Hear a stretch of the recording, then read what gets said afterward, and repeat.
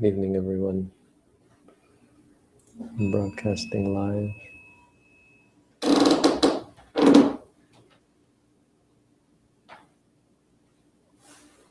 March 20th. And to cut my meditation short this evening. It's been a long day, lots of different things. I got caught up in, there goes my alarm.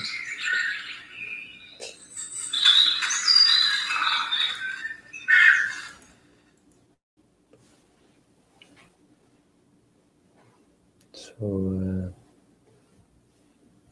I was doing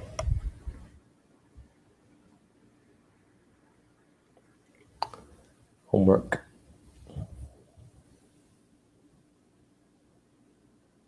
Anyway, here on time.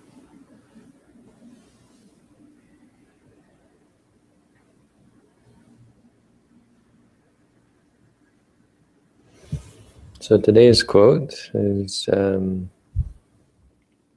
think, quite an interesting one. Let's see if we can get 61.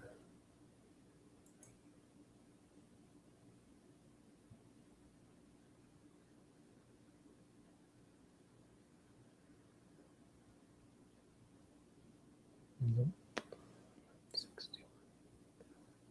71. Oh yeah, okay.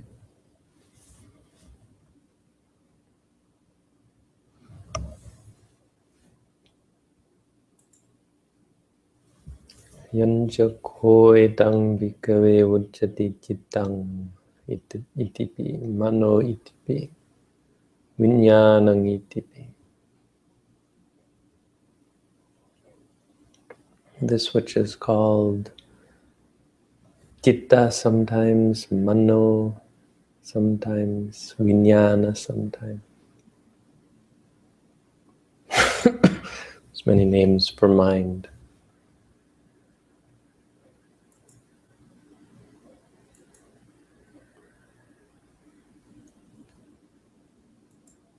Tang rattiya ca divasassa ca. That by day and by night. Anya deva upachati anyang nirujjati.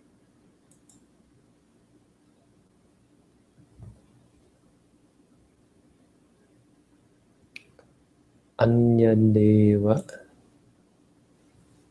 upachati arises as one thing. Anyang nirujjati ceases as another. One thing, one mind arises when another ceases. Sayatapi bhikkhave makkato aranye pavane charamano sakanganhati. When a monkey grabs a branch, he lets go of another branch. Tang muchitva anyanganhati. Letting go of that one, he grabs another one. Eva meva ko bhikkhave. In the same way, monks. Yang idang uccati cittang itipi mano itipi viññānaṃ itipi. That which is called citta, that which is called mana, that which is called viññāna. Tang rattiya ca divasassa. This by day or by night, and by night. Anya deva upachati anyang nirujjati. Arises one, ceases another.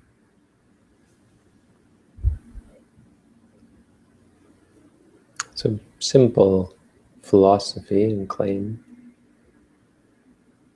but it has deep meaning. You see, so science and, say, ordinary people have this idea of a substratum, most religions as well. So science is quite convinced that there is a substratum of reality. Religion is usually quite convinced that there's a substratum of mentality, the soul, the self, God.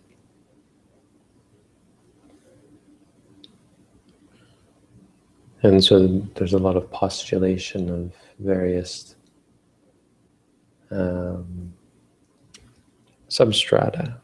And so science cultivates substrata that tend to accord with reality. Religion, often not. But religion also does a better job according with mental reality sometimes than science. But nonetheless, the tendency is to postulate substrata. Substrata means like a framework, like a mind, a body, a three-dimensional, four-dimensional reality that we live in.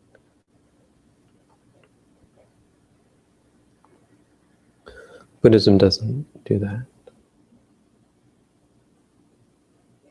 Buddhism has a very simple take on the universe, that this moment is real.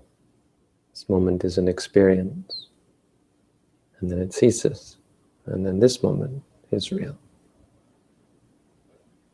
And that's that moment. So when we talk about mind in Theravada Buddhism, we mean that moment of mind. One moment of mind. One moment of experience. One moment of awareness or of contemplation of an object, observation of an object. One moment of experience. And so if you ask the question, who's right? It's not really the appropriate question. Scientists tend to scoff at Buddhism as being overly simple, simplistic, and they'll say, okay, well, maybe, you're right, but you haven't said anything about reality, You haven't figured out subatomic particles or how to build an atom bomb, nor have you explored the vast reaches of the universe, the solar system and the galaxy and the known universe. You haven't really explored reality. We can say, no, we haven't.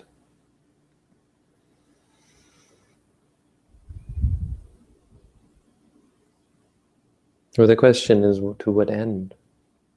The question of all of this is, to what end? Religion makes all sorts of claims about reality. And we can ask, what is the result? I mean, if it were useful and positive to delude yourself and make claims about reality that were not in accord with reality, that had no evidence, that were not based on evidence, if that were somehow beneficial, then there wouldn't be much of a problem. Most religions would do fine, but because they tend to not relate to actual experience and reality, they tend to rely more on belief. They tend to be quite artificial and stilted or forced. I mean, if you step back, or say you step out of a meditation course where you've been studying your own mind and what's really here and now, and then you contemplate one of these religions, pick any religion at random, and you contemplate what they're actually saying, it's shocking how absurd it all is. What are you talking about? What is this garbage? Really, I mean, so much belief you know. There was this guy, he said this, he claimed this, he did this, and he will save us. Or there's this God up there, and all you have to do is pray or repeat his name or chant this or chant that, and he will save you.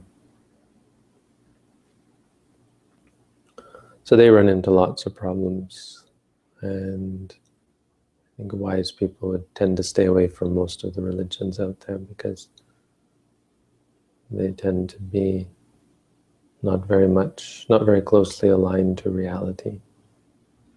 But science does a good job focusing on reality, aligning itself with experience. So they are able to run experiments that actually accord with the way things are, but they've got a different problem. And we can argue about what is more real, the substratum of physical and even maybe mental reality, let's say physical reality, or experience. You know? Which one is more real? We can argue about that, but it's not an important argument. Again, to what end? What has science given us? What has it brought us? It's brought us all sorts of magical, wonderful things like the internet. Right? The fact that I'm able to talk to people all around the world, it's kind of magical. It's brought us all this. Very powerful, this kind of knowledge. But has it brought us happiness? Has it brought us peace? Has it brought us understanding? And I mean I'm thinking of a specific type of understanding, really. Has it brought us to understanding of ourselves? No. No, people who study science get angry, become addicted to things. They have a hard time dealing with ordinary experiences, and so they suffer. They stress. They kill themselves. They soak their brains in alcohol or drugs because they can't deal with ordinary reality, right? They study reality so much, but can't deal with it.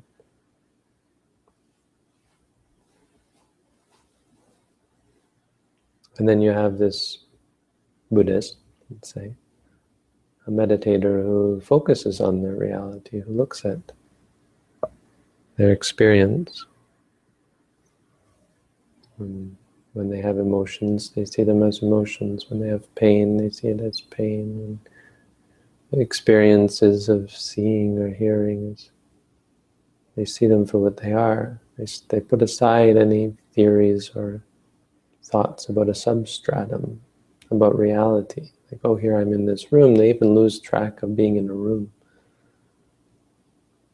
They just see the mind arising and ceasing. The mind arises, is aware of something, and ceases, and immediately there's another mind. But it's totally different. It's a whole new mind, a whole new experience. And they see this. They're able to see a reality or a way of looking at reality for themselves that leads to objectivity. They're able to fully comprehend reality, I guess you could say. Because science, you can study it, but you can't fully comprehend it. You can't look at the wall and comprehend that that wall is made up of mostly empty space. I mean, to give an example, but moreover, we're not able to comprehend all those things. I guess I would say wouldn't even be worth it if we could. And in fact, our comprehension of things is part of the problem.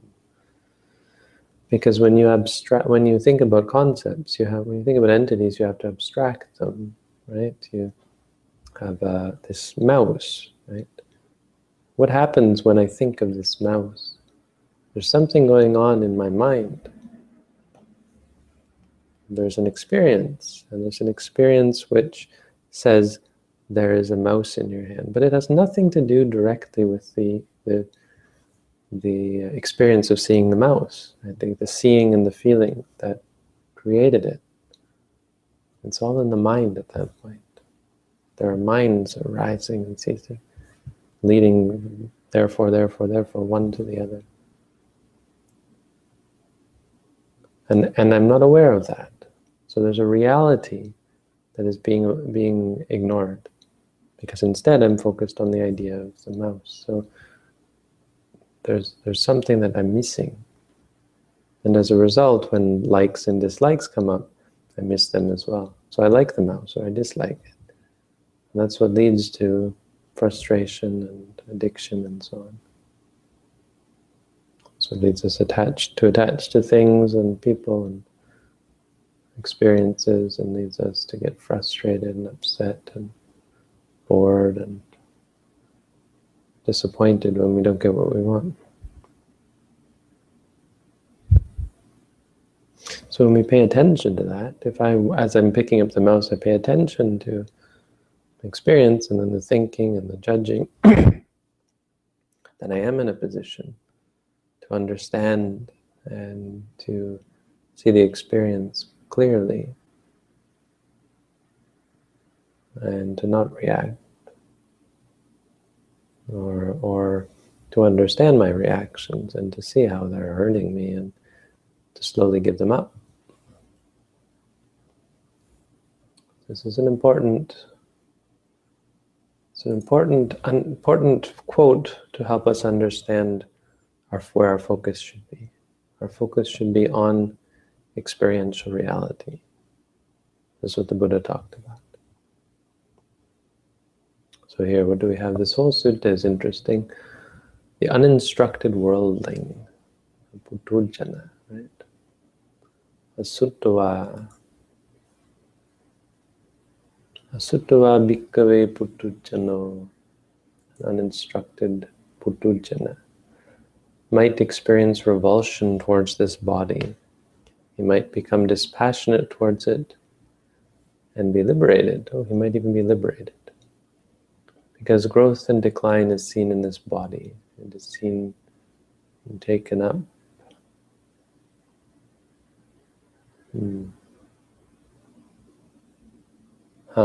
Okay, he's saying might be liberated from the body. Because the body is easy. It's easy to see it's revolting as you get old and if you get sick and so on. It's possible for ordinary people to let go of it. But the mind we are unable to let go of. He says the ordinary uninstructed worldling is unable to experience revulsion towards it, unable to become dispassionate towards it, and be liberated from it. Because for a long time this has been held by him, appropriated and grasped thus. This is me, mine, this I am, this is myself. Digaratan hetang bhikkhave suttavato putujanasa ajjao sitang mamayitang paramatang etang mama eso hamasmi eso meyata. This is myself, this is mine, this I am. This is what we think of the mind, right? I mean, who doesn't think the mind is me and mine? The body we can let go. But when the mind is pleased or displeased, that's me, that's I.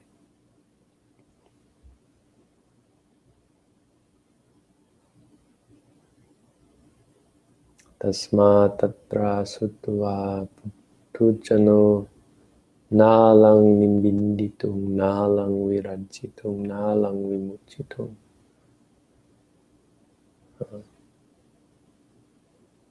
He's using interesting words. I guess revulsion isn't really the right word either. Nibbida is not revulsion. It becomes disenchanted, becomes dispassionate, becomes liberated. That's probably better.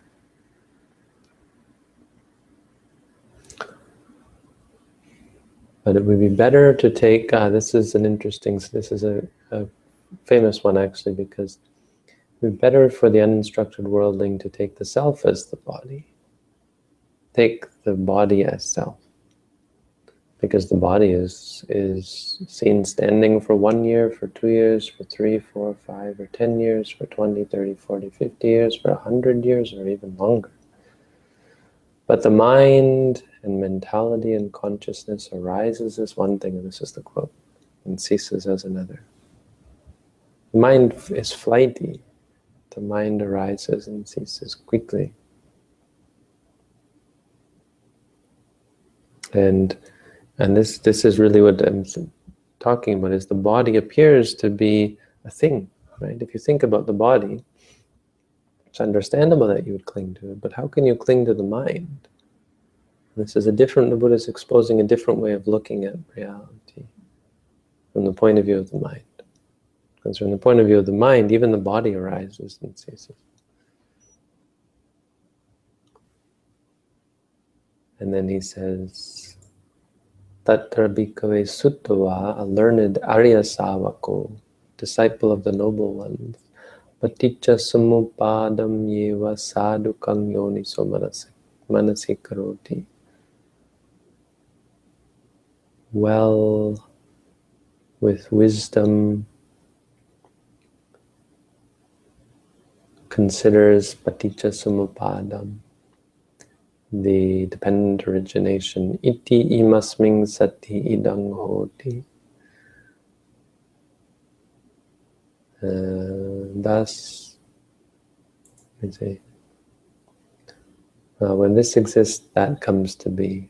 With the arising of this, that arises.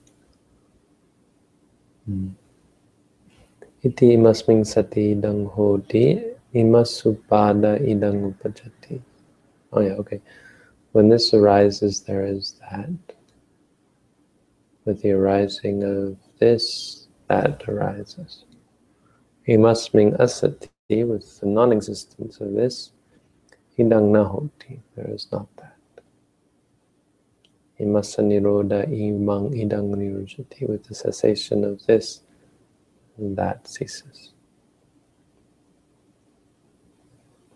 Yadidang, that is to say, avijja paccaya sankhara, sankhara paccaya vijnanam, and so on. This is a paticca samuppada, dependent origination. And so what he's saying here is this is how experiential reality works. You study in terms of cause and effect. There is ignorance. Because we're ignorant, we give rise to our partialities. We like some things, we dislike things, we chase after some things, we chase away some things. Because we don't see things clearly. As a result, we're born again and again. Anyway, it leads to suffering. I won't go into detail with that. The important point is that we look at reality from the point of view of our experiences. If you do that, there's really nothing, you become invincible. There's nothing that can gain power over you. Whether it be something pleasant that you want to, there's no you, there's no thing. You see it. If you see it as an experience, it arises. If there's something that upsets you or frustrates you, that thing is just an experience. You see it arising and ceasing. You see the experience. What does it mean? It's just an experience. You see the frustration, you see the upset arises and ceases. You stop hiding, you stop running, stop living in conceptual reality with things and people and places. Start living in reality, the true reality, which is your experience. Start seeing what's going on underneath that chrome plating of beautiful things and desirable things and ugly things and scary things. Underneath, it's all just experience. Anyway, there's the quote for this evening. That's the Dhamma for this evening. Now, as usual, I'm going to put the quote, I'll put the link to the Hangout up. If you would like to join and ask a question, you're welcome to click the link. Only if you have a question and only if you're in a respectful, like no coming on naked or smoking or drinking alcohol or eating food. We should consider this to be a Dhamma hangout.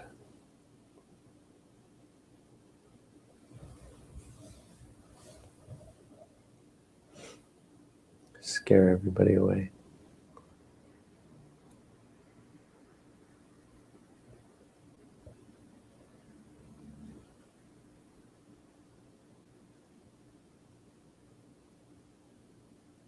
You can go, Vanessa, if you want.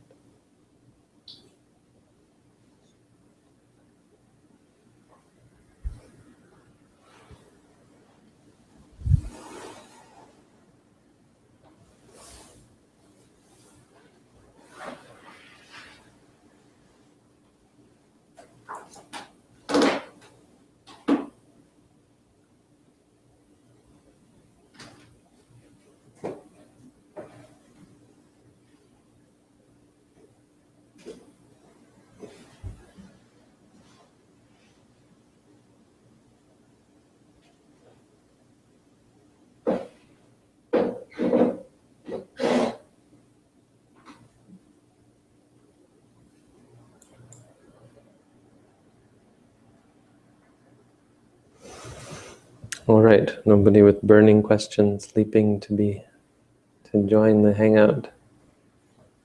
And I think I'll say goodnight. See you all tomorrow.